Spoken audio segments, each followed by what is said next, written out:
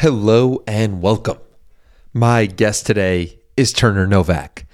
Turner is a venture capitalist and he is the creator of Banana Capital, a VC firm that invests globally across all sectors from pre-seed to pre-IPO. He became known on Twitter mainly through his legendary memes. And in this conversation, we spoke about the first time he actually went viral, what he's looking for in founders when he's investing in them, why crypto didn't make any sense to him, and why he was so interested in video games. Turner's a really fascinating character, and this conversation followed suit. I enjoyed getting to know Turner tremendously, and if you enjoyed getting to know Turner, please share this episode, share it on Twitter. That's where me and Turner probably check our mentions the most, but also Instagram, text message, group chats, they all go a long way in helping the show grow. So let's get right into the episode with Turner Novak.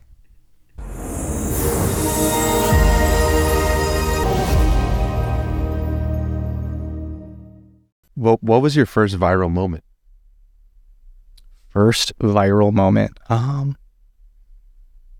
What's the threshold of viral? Well, it could be anything, right? It could be when you have no followers, it could be like 1,000 people are watching this, or when you have no followers, it could be like 1 million. What was it for you? Do you remember? Like the first moment, I think a good test of virality is like you want to show it to somebody else, like your wife, like, yo, do you see this? Like, this is crazy. Yeah. I think for me, it was, do you remember when Snapchat did the big redesign and Kylie Jenner came out and said no one uses Snapchat anymore and the stock tanked? I remember that. Yeah. So, the common narrative was Snapchat's the next MySpace. It's going bankrupt. No one uses it anymore. That was the narrative. And it seemed like a good narrative, right? No one uses it. This big influencer saying nobody uses it anymore. I don't use it. But if you actually looked at like the data, like the public stuff they disclosed to the SEC, all the filings, it was pretty clear. It's about the same size user base as Instagram, and it has exactly the same business model as Facebook and Instagram. They just sell ads. And so when you just like kind of match all the numbers up, you're like, why do people think somebody's going bankrupt? Like, they're fine. They have the core product works really well and has really good margins. And this doesn't make any sense to me. Like, why do people think no one uses it anymore? So and then also they did this big redesign that changed the product around and added a bunch of new inventory, like ad inventory in different spots. And I just thought it was going to massively open up to the revenue that they're going to generate like 5-10 years in the future. So I did a thread just about the redesign and why I thought it was actually good. And a guy named Alex Heath currently works for the Verge. I think at the time he was working at Business Insider, and he like retweeted it and was like, "This is pretty interesting." I don't know. I don't remember exactly how the thread did, but I didn't have anyone that followed me on Twitter at that point. It was like friends from high school that don't use Twitter anymore.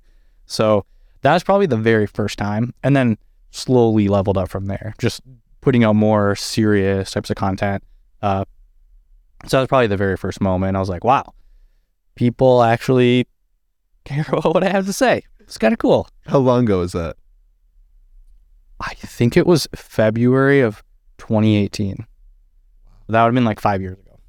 Wow. But I'd kind of started writing online a little bit. I'd done it in college. And then specifically on Twitter, probably like 5.5 years ago.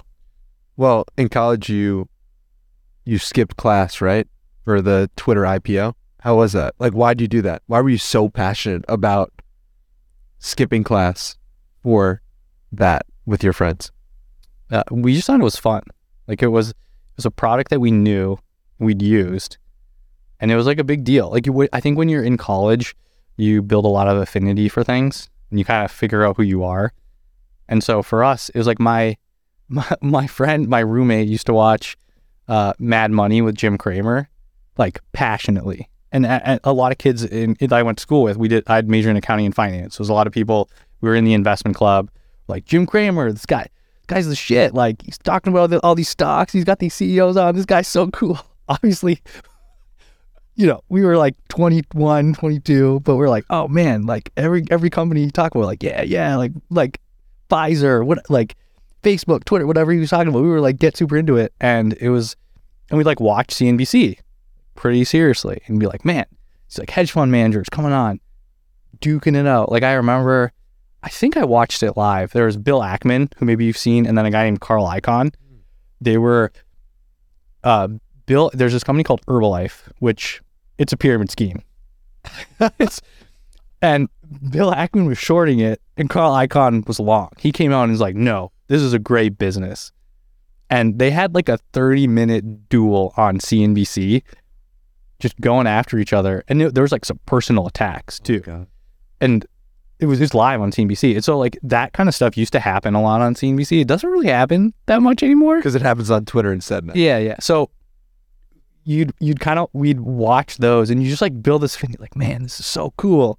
Right? You're like a kid. You don't really know what's going on. They're really like, man, investing, stocks, finance, like Wall Street. Like I want to run a hedge fund one day. Like that. Those are kind of all the feelings that you have when you're in college and you're learning this thing. So yeah, I think it was like the Twitter IPO. It was supposed to happen pretty early during the day. I feel like that it was supposed to happen like right at 9:30 or 10 or something. And I had class at 11. So I was like, oh, cool. I'll watch it. And it'll go live at 10 and then I'll go to class. And it got pushed back like couple, like half an hour, another hour, and it was like 1:00 when it finally opened and happened. And it's basically just the investment banks are trying to find the price that it's going to list at, that like there'll be support with people who didn't get into the IPO that are going to come in and like support the price, and it's not going to tank from people selling.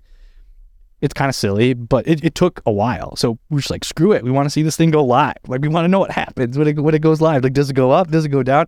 So we just sat around watching CNBC for like 4 or 5 hours that day. But yeah, it was fun. What do you think inside of you makes you so attracted to finance and stocks and investing in general? Yeah, I think it's not specifically stocks in particular, but I think that's kind of how I got into investing. Just because if you grow up in San Francisco, everything's tech. If you grow up in LA, everything's culture, entertainment. If you're in New York, it's maybe, I don't know, like media, it's maybe finance. In Grand Rapids, Michigan, where I grew up, it's not the same. So when I first learned what a stock was, it's like, man, these things go up. Like you can buy a stock and you make money from it going up. This is so cool. Like I like, some people think about it like when you watch those like YouTube grifters or like, yeah, passive income buying stocks. Like it was never really quite like that, but I was like, man, you can like make money. And then the deeper I got into it, I was like, man, it's like these are companies. Like you can actually, if you understand the company, like if you like example that we've all seen, like Silicon Valley Bank recently, if you understand how to like analyze these companies and you look at the balance sheet, there were people that were saying there were some real issues a couple months ago. It's like, man, I got to figure out how to do that. Like I got to understand how to learn what's making a change in the stock price or the valuation of the company.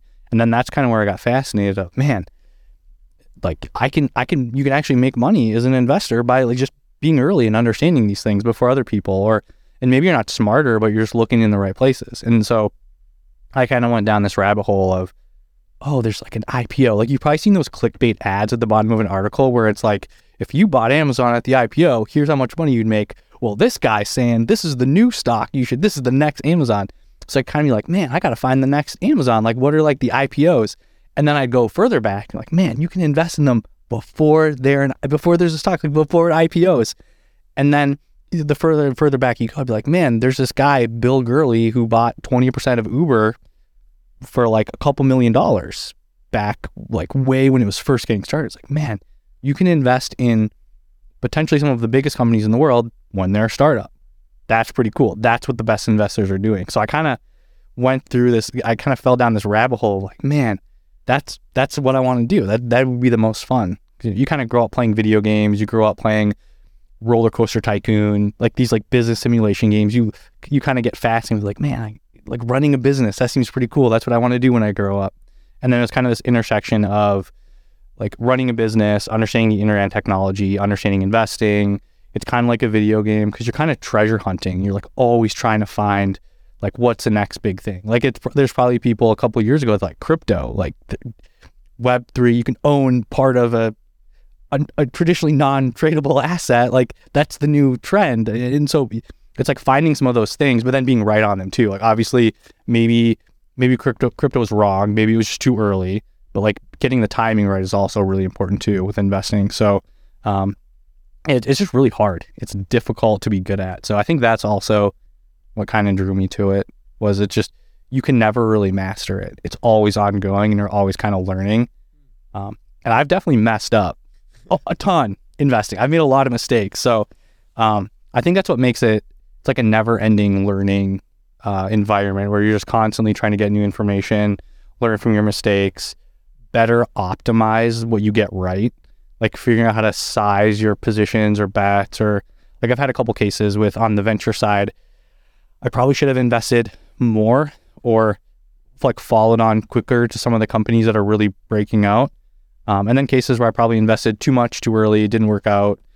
So you're just kind of always learning with some of those different cases. So You mentioned video games before, and I know you were the second best player in the world in Gears of War. What? How does that relate to venture capital? yeah. So I think that was sort of one of the things I just kind of did for fun as a kid. So when we moved to Michigan from Canada, my parents separated a couple months after. We never really had a lot of money. So, and so my mom wanted us to go to a really good school so we could, be set up for success. And that's where initially when we moved to Michigan, we were in the district. But after they separated, we lived way out of the district, didn't have any friends close to me. My mom drove me to school every day. There's actually one year where she drove me, my middle younger brother, and my youngest brother to 3 different schools. She was also going back to school, like getting her degree to stay in the U.S. because she needed a visa. So insane. Like, honestly, probably one of the people I respect the most in the world. And that was what we did for fun. Me and my brothers, like we played video games because there wasn't much else to do, and we didn't have a lot of money. And the business model of the gaming companies back then was you sell one disc for $50 or $60 and it lasts forever. Now it's like you got to keep paying. So it was actually pretty efficient. You get a PlayStation or an Xbox for Christmas, a couple $100, reasonable for like, a lower class, like whatever class we were, family. And it's like, oh, we got 2 or 3 games for Christmas, or I'd get one for my birthday. So like that's what I did a lot. Yeah. So with Gears of War, it was a game like it was definitely skill based, but the ranking was a lot of how much time you played. So there was a week that I was ranked the second in the world because I just played a ton. You have to be good though. I mean, you have to, like, it's not just time. It's also like the however many points you're getting during the time that you're playing. But yeah, it was playing a lot. But it was fun. And like, I made a ton of friends also through playing video games online. And I met a bunch of people from my school. Like we would play video games together, and I'd make friends with kids at school because I met them playing online with like other friends at school. I don't know if you also had that experience, but I made a lot of friends in high school that I didn't have classes with, and I didn't even have lunch with them. Like there was no way to really meet them, but we just met kind of playing video games, and maybe we'd have a class 2 years later, be like, oh dude, like we play Halo together, we play Call of Duty together. So yeah, it's, I think you can probably say there's related life experiences you can learn from playing video games. I think you have to be careful. Obviously you don't want to spend too much time gaming, but I think you learn a lot of lessons for sure. It's so interesting how it's become like such a negative thing in cultures. Like, don't let your kid play video games, but like, what if like the video games are bigger than pro sports 20 years from now because it has more affinity? And you mentioned that before, how there are video game pro leagues coming out, but it's like, and people demonize it, but why? Yeah, I think one thing that a lot of people don't realize how hard it is to be good, to be a professional gamer. So traditionally, somebody says, I'm a pro gamer. You'd think, oh, nerd, doesn't do anything, plays video games all day, doesn't, like, not very smart, whatever the connotation is. But in reality, it does have parallels to being a professional athlete. Obviously, there's different things you have to be good at, but being a pro athlete, like when you think of LeBron playing basketball, sure, he's an athletic freak, but he also can read the court and knows exactly where to be, where his teammates will or should be, where to pass the ball, when to shoot, when to pass, where to position himself. Like if you watch Messi play soccer, you've probably seen the stuff of like Messi has the lowest run percentage of like any player who's professional soccer, but he's the best player because he just knows where to stand and position himself. So there's analogies like that with being good at some of the, like being a professional like esports player to be really good at some of these games. It's not just about how good you are, like the reactions and reflexes, that's kind of table stakes, but it's also like understanding the map that you're on, the psychology of everyone you're playing against, positioning, like where you are at certain places to influence spawns, like when people are coming back, influencing like how like certain elements of the map might, like you being in a certain spot will like cut off the spawns, like where the other team will be respawning. So you're making them always keep respawning in a bad spot of the map where you guys have like height control or something like that, or you guys have better positioning based on like weapons coming back, things like that.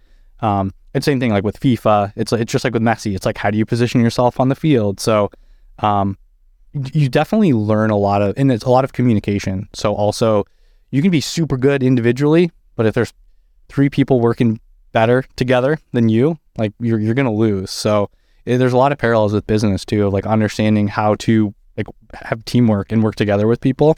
And then also I think what I realized from when I was getting really into, I never actually was like a professional gamer, but I started going to some of the tournaments. I was like, man, if I work out, if I'm in shape, I'm like healthy, my brain's better, my reflexes are better.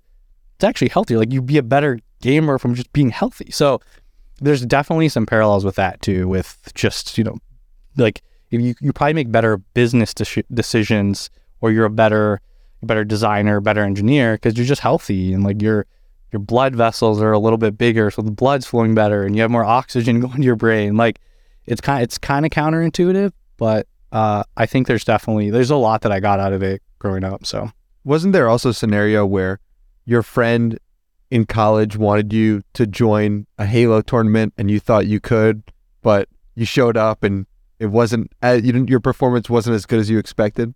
Oh yeah, we got absolutely smoked. So yeah, I guess the story. So like I got really into Halo 3 in high school. If you're familiar with how Halo 3 works, there's like these playlists that you rank up in, and I got the highest level. I got to like level 50 in all the playlists except for one, Lone Wolves. Like I'm not a good individual performer usually. I could never get past level 47 in Lone Wolves. The Halo 3 players will know, and it's because I couldn't do the objective games like Oddball, King of the Hill. I just couldn't do those by myself. I don't know. But the one playlist was like the MLG, Major League Gaming. That was kind of like the big Halo, and I think Call of Duty, they got acquired by Blizzard or Activision or something 10 years ago. I think they're still around. But they had a playlist in Halo. I got to the highest level and I was like, I beat the game. I'm done playing video games. I'm going to college. I'm done with that phase of life. And I'd still play for fun. And just I met a friend on campus who was like, dude, you are so good at Halo. We started playing together. And then it was like, oh, let's go to this. There's like a combine, like a professional tournament in Chicago, like 200 teams. I forget the number. And we're like, yeah, sure, let's go. We met a couple of people online. We really didn't have good chemistry. Like in order to, I mean, if you're not familiar with how esports works, like these guys practice, like they run games and like scrimmages, and they practice with other teams very serious. Like they have a coach. Like if you're not familiar with how esports work, there's usually a coach in the background telling you like, hey, watch this guy. He's always doing this thing, or like certain things happening over here. Like that's how seriously some of these people take it. And we just kind of showed up and we just got smoked, absolutely creamed. And so that's when I decided, it's like, I'm never going to be a pro gamer. Like maybe I'm in the top 0.1% of people, but I'm not in the top 0.01%. So this isn't going to be a thing. And it was maybe too early. Like Twitch wasn't around. There really weren't ways to make money in pro gaming. There still really aren't very many good ways. But yeah, so that's kind of how the whole going to the tournaments, like it was a lot of fun. I really enjoyed it. But I'm too old now. I mean, I suck at video games now. I haven't really played video games seriously in like 10, 12 years at this point. Well, it's crazy because the content creation and the business is a form of video game in some respect. What are the biggest similarities? Yeah, I guess just understanding what drives performance of something, or like being able to sit back and really digest things, take information, come up with a strategy, and then teamwork too, doing research. Like, again, it sounds pretty crazy to say this, but with the way that a lot of esports works is like they'll go back and they'll watch their film just like athletes, and they'll be like, man, I should have gone left there instead of going right. Or like, I saw that thing out of the corner of my eye and I didn't process it at the time, but looking back, through the film, I was like, man, that guy was right there. I should have done that. And so you can you definitely learn a lot going through and like rewatching. So I think there's like parallels with just like going through like the ropes, going through the motions, doing research. It's a lot different, but there's definitely parallels, like the score. Like what's in business? What's the high score? What are you going for? Are you trying to get to a certain size? Are you trying to serve a certain number of customers? Are you trying to make a certain amount of money? Are you trying to help a certain number of people? Like there's kind of always a score that's tangible or intangible that you're always kind of going for. And it does make it fun too.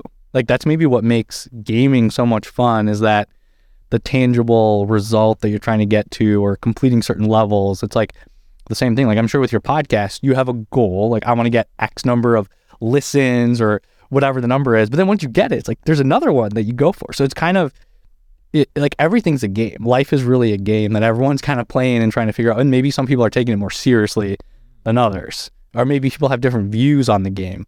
Some people are playing Halo 2 and then other people are playing Halo 3. Like they're coming out with like a whole new level that they're on than everyone else, and everyone else kind of adjusts. So not a perfect parallel, but there's definitely like some tangible lessons and parallels. Yeah, and then some people get mad. That person's playing Halo 3. I'm playing Halo 2. Halo 2's better. And it's so fascinating how we get upset at other people for how they're navigating through the world. Yeah. But sometimes it's just because we don't have the context of the game they're actually playing.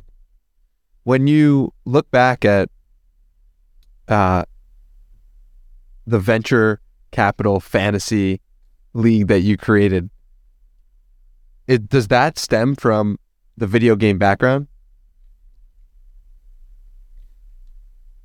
Maybe. Potentially? Yeah. I mean, I didn't come up with it. So I had done, if you're into like public stocks, you can run like a fake paper portfolio. There's websites where you can have a fake $1 million, fake invest. And that's actually how I got into investing. So I never had any money growing up. Like I think at one point I had like $1,000 in my brokerage account, and I lent it to my mom to use for something. That was like the most I ever had. Like I never had any money. So I'd like make these paper fake portfolios and lost a ton of money. Like that's how I first got, it was probably so good that that's how I started, because I had no idea what I was doing. And it's basically, you're like, oh, that company seems cool. I'll buy the fake stock in this like simulation game. It's like, wow, the stock's down 40%. What did I mess up? And like that's kind of how I learned investing. Like what was that? What age? In college. Like I'm taking some classes, and I think I'm glad that I didn't actually have real money that I was losing, because like that would have been really, really, really bad. But it was good to just have like a fake portfolio. So I think I was pretty familiar with just how it worked. And there's a guy, Jonathan Triest. He's one of the founders of a fund called Ludlow Ventures. They're based in Detroit. So I'm in Michigan also, was in Grand Rapids, now I live in Ann Arbor. So I was kind of following. I was like, oh, that's kind of cool. VC in Michigan. I didn't know you could do that. But he had a pinned tweet on his Twitter profile. I don't know if it's still there. I haven't looked at his profile in, I don't know, maybe like within the last couple of months maybe I've seen it, but I don't know if it's still there. But it was like, hey, it's really hard to get into venture. I know it's a fun thing to do. Like it's hard. Here's what I would do. I would basically create a fake portfolio and like fake invest in some startups. It's like, oh yeah, I've done that before. Yeah, that's what I'll do. That's how I'll find, because I'd been kind of thinking about VC as kind of this intersection of all the things I was interested in, and I didn't have any money. Like traditionally the advice, if you're getting into VC, is like, oh, just angel invest. Like, you know, just take $100K and just invest in some startups. It's like, yeah, that's like the total cumulative salary of my entire career. Like I don't have $100,000. Like that's a lot of money. So So I kind of came up with this idea. Like I just like hacked it together. I was like, oh, I have a fake. I can't remember, I think I did 10 million originally, and I realized how unrealistic that was to have. Like basically my portfolio made no sense. Like the very first one I did, it was so bad. But I got into it and started learning just from this like fake fantasy portfolio. If you're not familiar, it's kind of like fantasy football, but for startup investing. You're like making fake investments. Obviously fantasy football, maybe there's real money involved or whatever, but like you have a fake team of players. It was the same thing. It was like a fake portfolio of startups. Again, no idea what I was doing. It was basically things I'd come across. Like one of them in the portfolio, it's a company called Superhuman. It's like a really fancy luxury email client that you pay $30 a month for. It's totally worth it. Like I think it's a great investment to use like personally as a tool. And I was like, oh, this is a cool idea. So like I kind of would write a memo on each one. Again, no idea what I was doing and really didn't know how the companies were doing either. I was like basically listening to YouTube interviews, would go on Reddit or like Google, go on the founder's Twitter, like read TechCrunch articles or whatever people had published on these companies and like write a memo. Again, no professional training, didn't really know what I was doing and didn't have like really access to any data on anything. And you know, maybe the companies had like gone under or they were going to fail like a month later, but I was still invested because I didn't know what I was doing.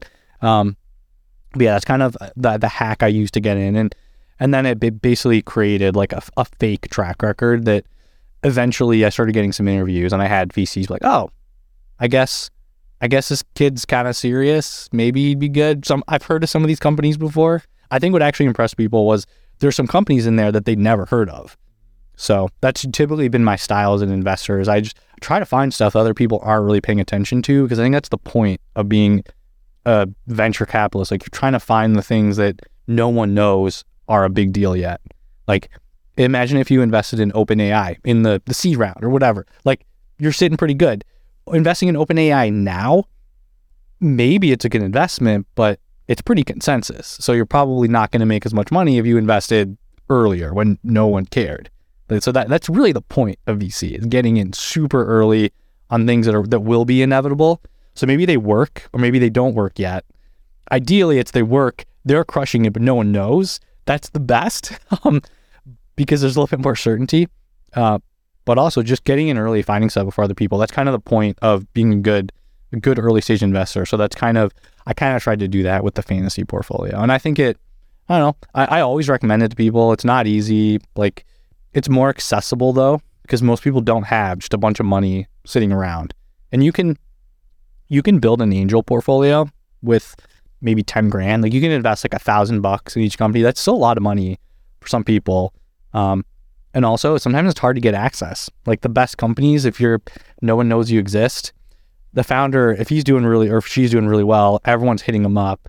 If you got $1,000 check, no, like they've never heard of you, they're just going to delete the email. So it's a pretty approachable, accessible way to just kind of build a track record. It's not really like a get into it quick kind of thing. I think with venture, like you really have to just play by the rules. Like you kind of got to, it's a long game. There's not really any shortcuts. And maybe we saw some shortcuts happening over the last couple of years. And obviously people probably wish that they didn't take the shortcuts and they played the longer game. So so practically speaking, how does one go ahead and create that fantasy profile of these companies? And then how long until people notice that you had been doing good work? Just to give people a realistic time frame for putting in the work for then getting that work recognized. Yeah, so I guess going back to the Snapchat stuff. So when I first started writing online, it was mostly, I just picked kind of one topic. And I think this is usually the advice most people will give is pick something that you are some combination of knowledgeable, passionate, undercovered, like you're knowledgeable about it, you're passionate about it. There's not a lot of competition in that category, and just, go hard on it, be committed, keep going. And then eventually you kind of branch out. So initially I just tweeted a lot about Snap. Like I was like always following other stuff, but I was like, oh, I probably know. And like, so I met a bunch of people who worked at Snapchat and were like, dude, you know more about this company than we do. Wow. Like, so, and I may be exaggerating there a little bit, but I kind of, people knew, it was like, oh, this guy really understands this company, this space. And then it was August 2nd, 2018. Musically rebranded as TikTok, and I was like, Musically, I think I've heard of that before. What's this company, ByteDance, that owns them? And I was like, holy cow, this is like the Chinese Facebook acquired this app that seems to kind of not be doing that well, but I downloaded and started using it, and I was like, holy cow, this is like the best product I've ever used. This is so good. Like, I don't know why nobody's talking about this. And so I started tweeting about that too. And I just kind of picked some topics where, like, I felt pretty confident that I was going to eventually be directionally correct, and would just kind of continue to talk about it. And I just kind of added some other things. This is kind of funny to think about. I've always been pretty bullish on WeWork. No opinion on the stock, if you should invest, but it's a great product. Like, if you're an entrepreneur starting a company, it's an amazing experience. Dude, I tell people this all the time. I used it for the first time in the last 2 years, and I was like, oh my God. Yeah. And I'm like, I don't know anything about what is happening financially, but I just know that I enjoy this experience a lot. Yeah, it's a great product. And I've never wanted to invest in, like, I think it's publicly, I think they SPAC and it's down 98% or something. I forget the number, but it's probably the wrong number, but like, it's a terrible investment, but it's a really good product. So like, I kind of picked some things that I thought were, not consensus and just started talking about them. I don't think I ever was like, you should buy stock in WeWork, but I'm like, man, this product is so good, it should exist. Co-working is actually like pretty interesting in like the commercial real estate landscape. And I just kind of slowly started to talk about things and write about things that I just kind of felt were kind of undercovered, or like, I'm assuming if you started talking about AI a couple of years ago, you probably look pretty smart right now. And like you were able to talk about how it was going to impact the world, different sectors, different businesses and categories. So that's usually what I recommend to people, is kind of pick something and pick some things that you think you can have a pretty strong and directionally correct point of view on.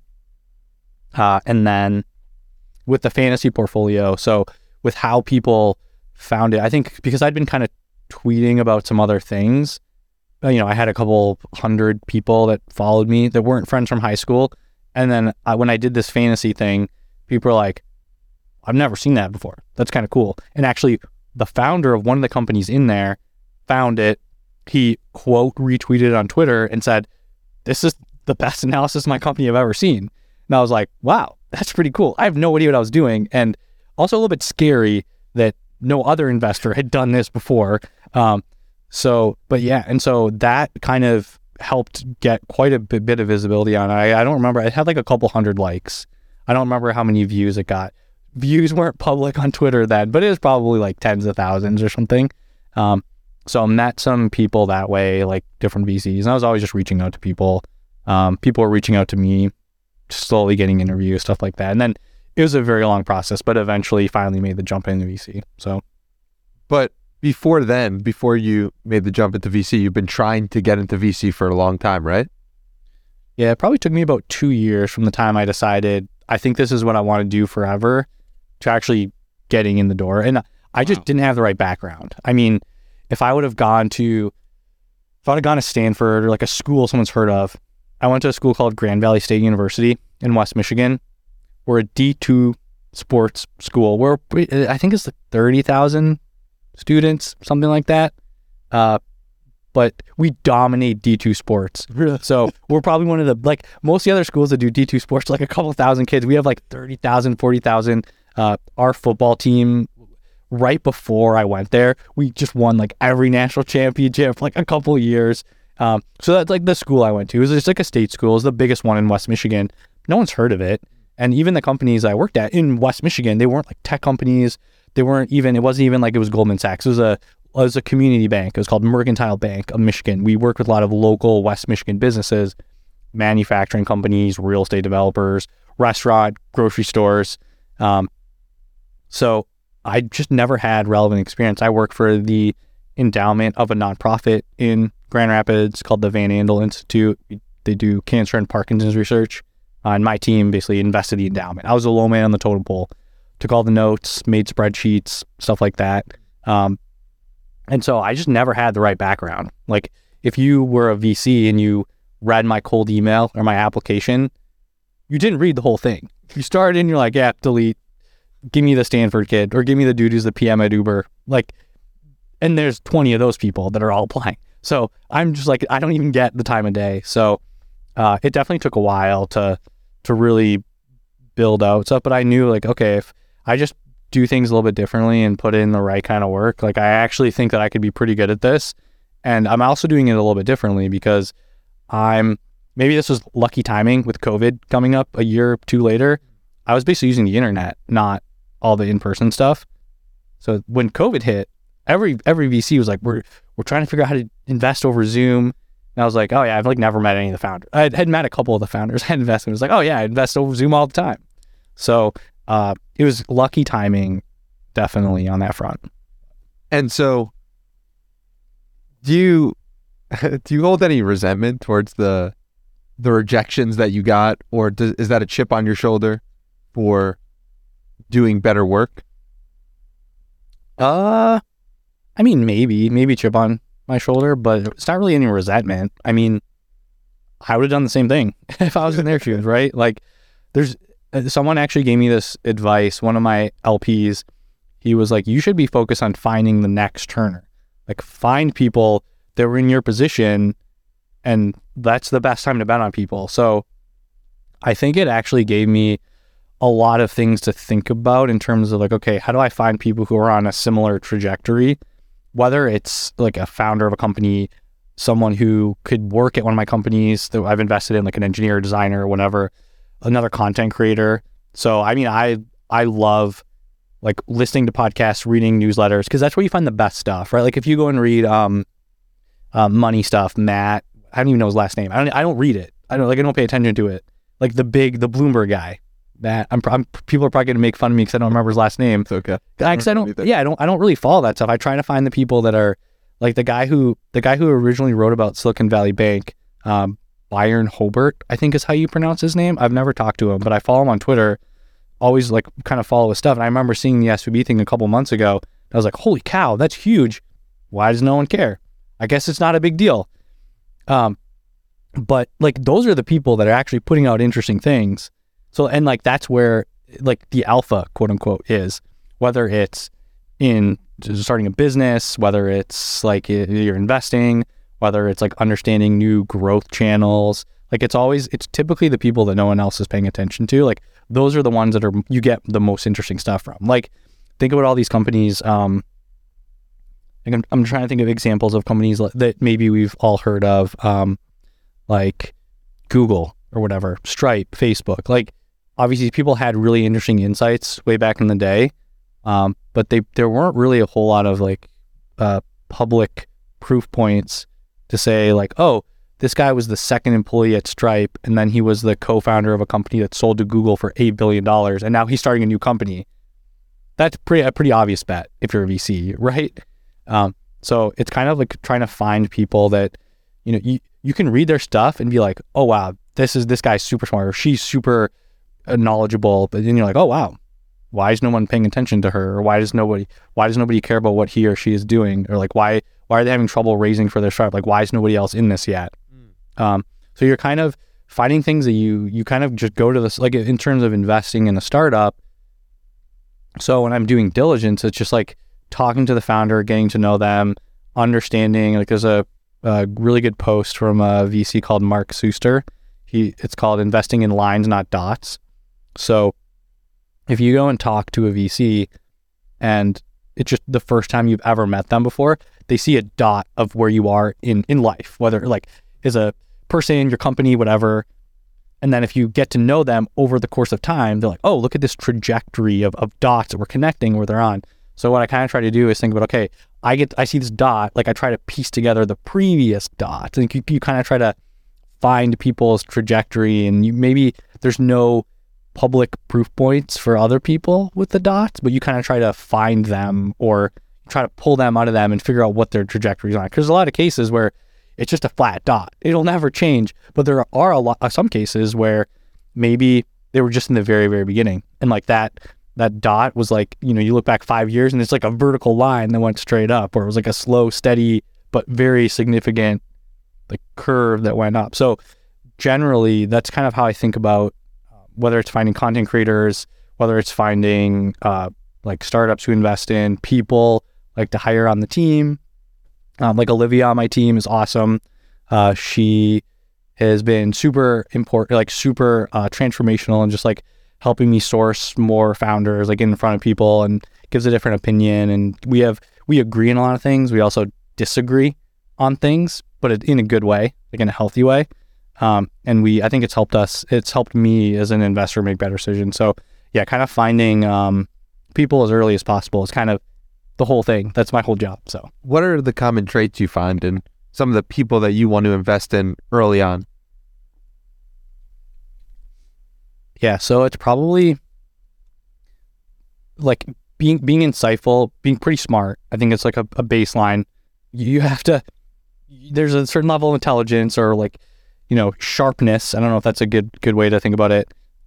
Also, I think resiliency and grit is pretty important, because if you're starting a company, if you're starting anything, it's probably not going to be successful right away. Kind of just got to grind at it for a long time. Maybe you know what I'm talking about. You're nodding. So I think being able to find proof points of some of those things is pretty important. Those are probably some of the big things. And then just in terms of investing in companies, it's like a market that I really like. We made one very small Web 2.5, I guess I would call it, investment, but completely stayed away from crypto because I just didn't like the market. It didn't make sense to me. I didn't understand why a lot of things people were saying didn't quite match up for me, and I thought maybe the timing was off. So market's really important too. Like, what are they building? Like, I think some like kind of a meme that I agree with is health tech is in the same spot as fintech was 10 years ago, where healthcare's super broken, 20% of GDP. It's basically a scam. Like, it's the outcomes that we get are not very good. So it's like, okay, can we fix that? There's a lot of opportunities there. So it's like an interesting space that we're kind of trying to understand better, whether it's the hospital system, whether it's nutrition, or whether it's like fitness related, stuff like that. So market's also pretty important. And then also just like the here and now. Does it actually work? In terms of the product, like the core metrics, it's like, yeah, you're trying to be a publicly traded company, but no one's using it today. That's not going to work. You have to fix some stuff. Like, you have to change the product. So there's generally times where it's like, wow, these numbers are really good. Like, one of the investments we made, like, it wasn't very big yet, but people really loved the product. And kind of my cheat code with being a consumer focused investor is I live in Michigan, normal people all around me. It's not tech people. It's not celebrities. It's not finance people. It's just normal, the average American. So you can kind of think about, cool, this works in LA. Does it work in Kansas City? Does it work in Detroit, Ann Arbor, Grand Rapids? That's where, in terms of, as an investor, like, that's how you really start to think about how does the company continue to grow and acquire more users and get larger and more customers.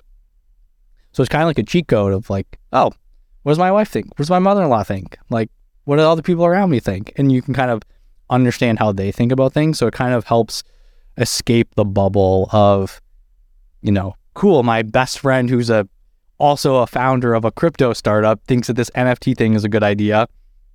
Yeah, there's maybe some bias there, or so that goes into it. Yeah, so I'd say it's like the current product, the market, and then in terms of like other things like about the founder, it's like grit, intelligence, how sharp they are. I think dedication, seriousness. So I kind of tell people I don't take myself very seriously, but I'm a pretty serious person. So that also, you want people who are like really serious with what they do. Like, it's a craft. In terms of investing in a startup, they're trying to build a publicly traded company. That's not just a side thing. Like, it's not like I think I might mess around and start a company. It's like, no, you have to be pretty dedicated and all in, and probably like 80 hours a week at a minimum, but you're thinking about it 120 hours a week. Like when you're not even when you're dreaming about it, maybe you're thinking about 168 hours a week. You're dreaming about what you're like the startup. So you find people that are really just dedicated, and it doesn't like there's a lot of VCs there's things like we want missionaries, like it's people, it's like their life's work. I think sometimes that's important, but it's not always. It doesn't have to be the case. It can definitely help. Like if you're making like a checklist, like a scorecard, like checking all these boxes, it's definitely a box, but it doesn't have to be checked necessarily. So yeah, that's kind of the thought process I go through. I like Paul Graham's shower test thought, which is like, what do you think about what's top of mind when you're taking a shower as a good test for what you think is most impactful or what the project you actually should be working on. And probably the founders that you hope to be investing in are probably thinking about their thing in the shower. If not, that's probably a sign that you're investing in the wrong person. Yeah, I'd say so. Talk to me about how your thinking on investing has evolved over the past couple of years. Yeah, that's a good question.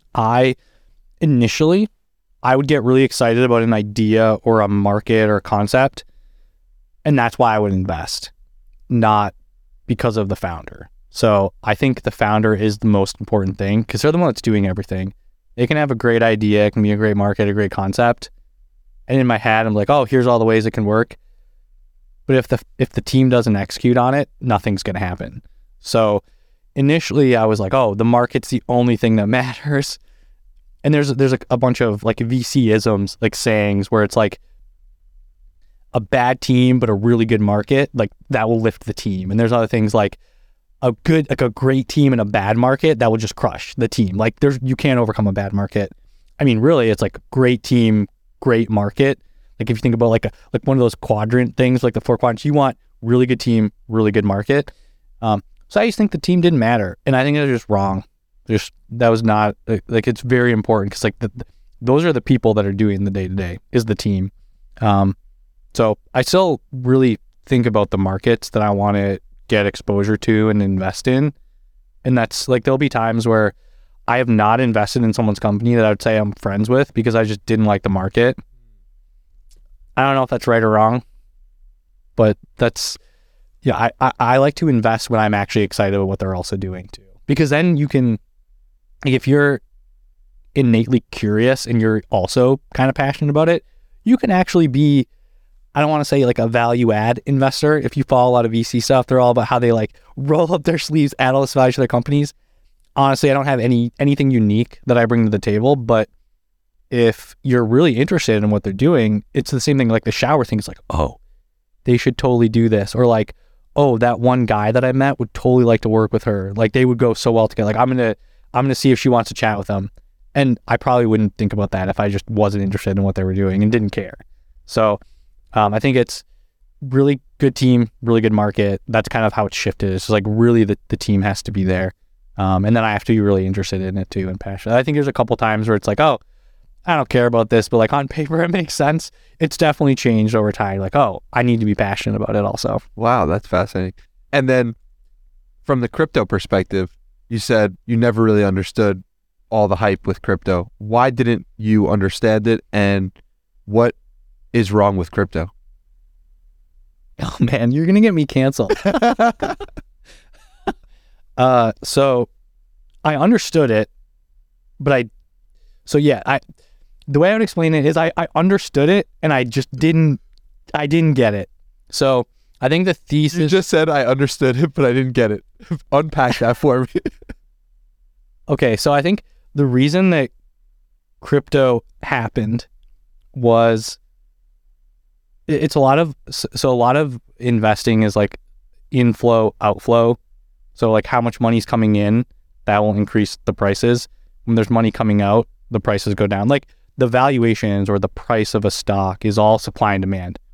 There are other things that influence that, but if more people want to buy a stock, the price will go up. If people are selling a stock and getting out, the price will go down.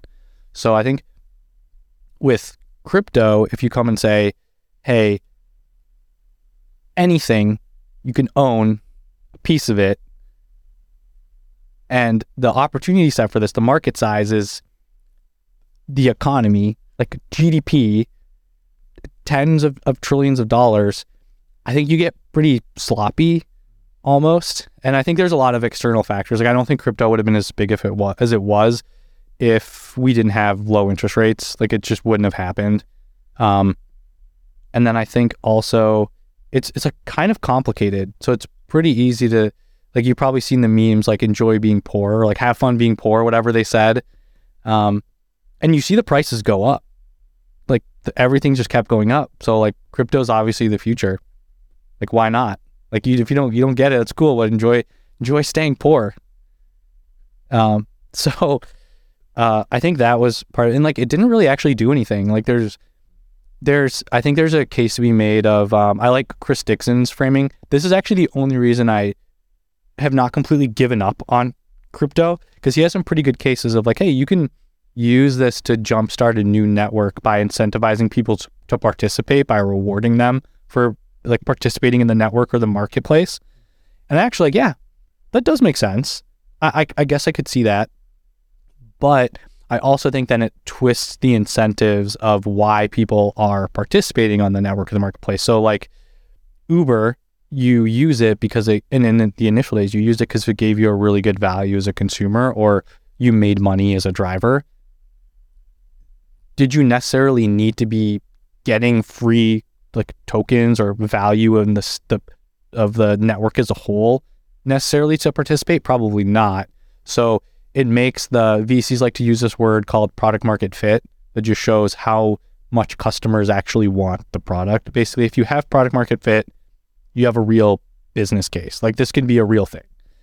That's basically the transition from startup, we're hacking in an idea, you hit product market fit, and that's like, oh, this is a business. This is a company now.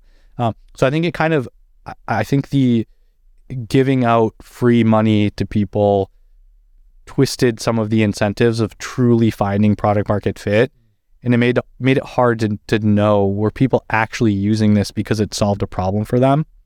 So I think some of the use cases that we got from crypto was like entertainment or speculation, and it was fun making money. Like that is why people used it.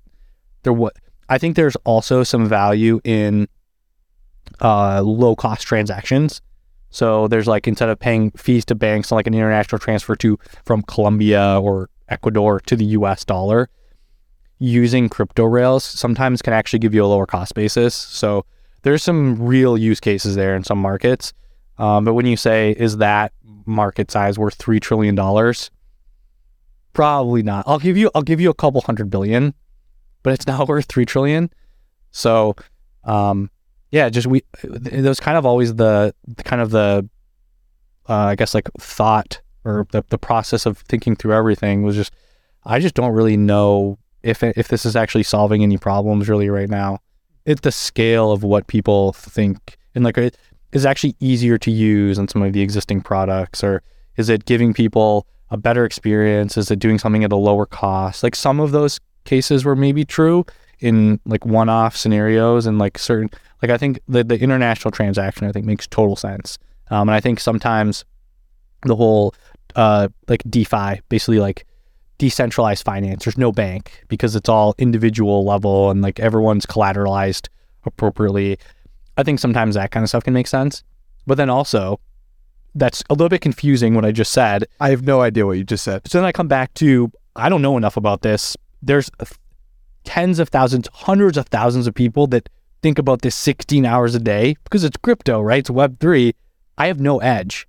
Yeah. So I'm just not really going to try to compete with those people because they know more than me. And I'm kind of glad that we didn't make a bunch of investments. We're still like paying attention to it, and over the next 10 years, I will probably make at least one investment there. But we just try to make sure we really understand what we're investing in. And when you think about like what's the current entry point, current valuation, what does the outcome potentially look like? What does the competitive landscape look like? What is our insights that we have? Like, do we have any edge on the market? So one of the companies I invested in, it was basically a way to process food stamps and EBT payments online, which just didn't exist. And I had been following the online grocery delivery space, like the 15-minute grocery delivery companies. I invested in one of those. It's the one that's still alive. I think they've all collapsed. But I had this thesis that I thought that was an interesting entry point to build an e-commerce company, was hyper fast grocery delivery, because you could add other categories. You go from groceries to healthcare, pharmacy, electronics, anything that you get from the grocery store as subscription. Instead of 15-minute delivery, it's 2 hour or a day. You just become Amazon. I'm skipping a lot of steps, but it's like, yeah, that's an interesting way to build a new e-commerce company. So I'd been meeting a lot of people, and then I met these guys that were basically saying, oh yeah, like 1/5 of Americans get their food from, like, they use food stamps to pay for their food, and there's no way to pay for it online. So I was like, oh, that makes total sense. And I know a bunch about the space. I've met a bunch of founders. I can try to connect you to a bunch of people. So that's where I did actually have an edge. Of most people have been kind of making fun of the 15-minute grocery delivery space, but I was actually taking it pretty seriously. And I actually probably, like, the only reason I was able to make that investment was because I'd been following kind of an adjacent market that I was able to, it's the same market, but like I'd been kind of following it, and I was probably one of the only people that was actually taking it pretty seriously, because everyone else was like, oh, the margins are low, super capital intensive.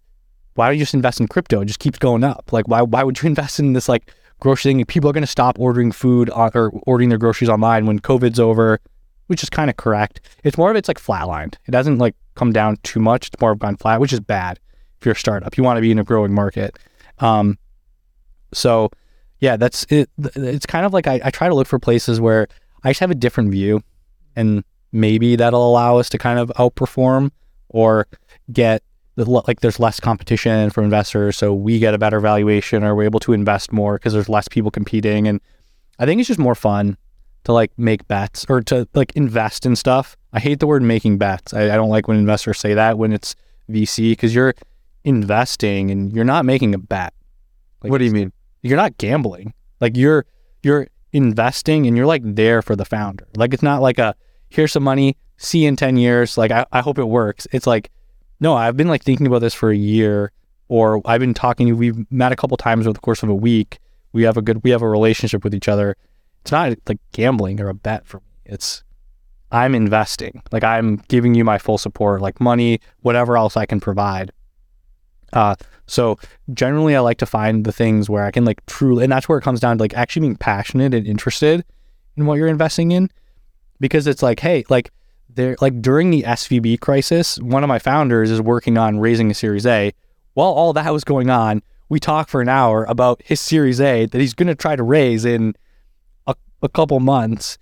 And it was like, I had other stuff going on, but I was still really excited to talk to him about what he was doing. So it's like you're able to just naturally just go above and beyond when you're actually interested in what you're doing and actually passionate about it. I like to end these podcasts with a challenge. A challenge points to the place in your heart you think someone should take this conversation and actually do something in their own life. Does a challenge come to mind from everything we spoke about, or something we haven't? Yeah, I guess if there's something that you really want to do, that you're really passionate about and interested in, figure out how to make it happen. And maybe you do like a fake it till you make it type of thing, like I did. But I would just be careful of, fake it till you make it is almost a dangerous phrase, because you want there to be fake is not a good word, but the fake it till you make it is a good one. So it's almost like something that you are actually really good at and really passionate about. That's the word I would use instead of fake it, but just do it until you make it. So just like figure out a way to expose yourself or throw yourself into whatever you're trying to do, and just go out there and slowly start laying the groundwork to make it happen. So like with a startup, like what you might see is people like, oh, we're raising money and then we're going to start building this product. It's like, oh, try to start building the product and making it happen, and then the capital will come to you. Like you'll attract money. So it might actually make it easier if you just go out and start doing it, which I know is pretty common advice. You watch like Gary Vee. He's like, oh, get off your mom's couch. Like screw your parents. Go do what you want to do. It's like, oh, I wouldn't phrase it that way, but I would just say like, hey, whatever you want in the world, like you have to go make it happen. People are not going to hand you things. And if you find things, you can lay the groundwork and the proof points. Like eventually people will really buy into what you're doing, and it's going to be a grind. It's going to be a long journey. People see Elon Musk and Tesla and like, oh, SpaceX, Tesla, boring company, whatever he's doing. It's not like he was just randomly building cars. It's like it took Tesla 20 years longer than that to get to where they are. So it's just, you got to be really committed and just go out there and start doing it and put in the work. Love that. At Turner Novak on Twitter. Funny ass account. I appreciate you so much. Banana Capital. And anywhere else we should send people to connect with you further. If you like TikTok, I make TikToks, mostly VC startup related stuff. Same thing, just my name. Chamath likes those TikToks too. Yeah, Chamath loves my TikToks. I've made a couple about Chamath. And that's the thing. It's like I make a joke about him, but it's also, he loves it. It's funny. And then I have a newsletter. It's called The Split. It's a play on bananas, Banana Split. If you go to my Twitter, you'll find it, The Split. The website is The Split, but it's .it. www.thespul.it, The Split. And it's just startup, tech, consumer, e-commerce, healthcare-ish, fintech-ish. It's just like interesting stuff. If you're a founder building a startup in some of those spaces, it might be interesting to you. Cool. All linked below. Thank you so much. Thank you. Thanks for having me.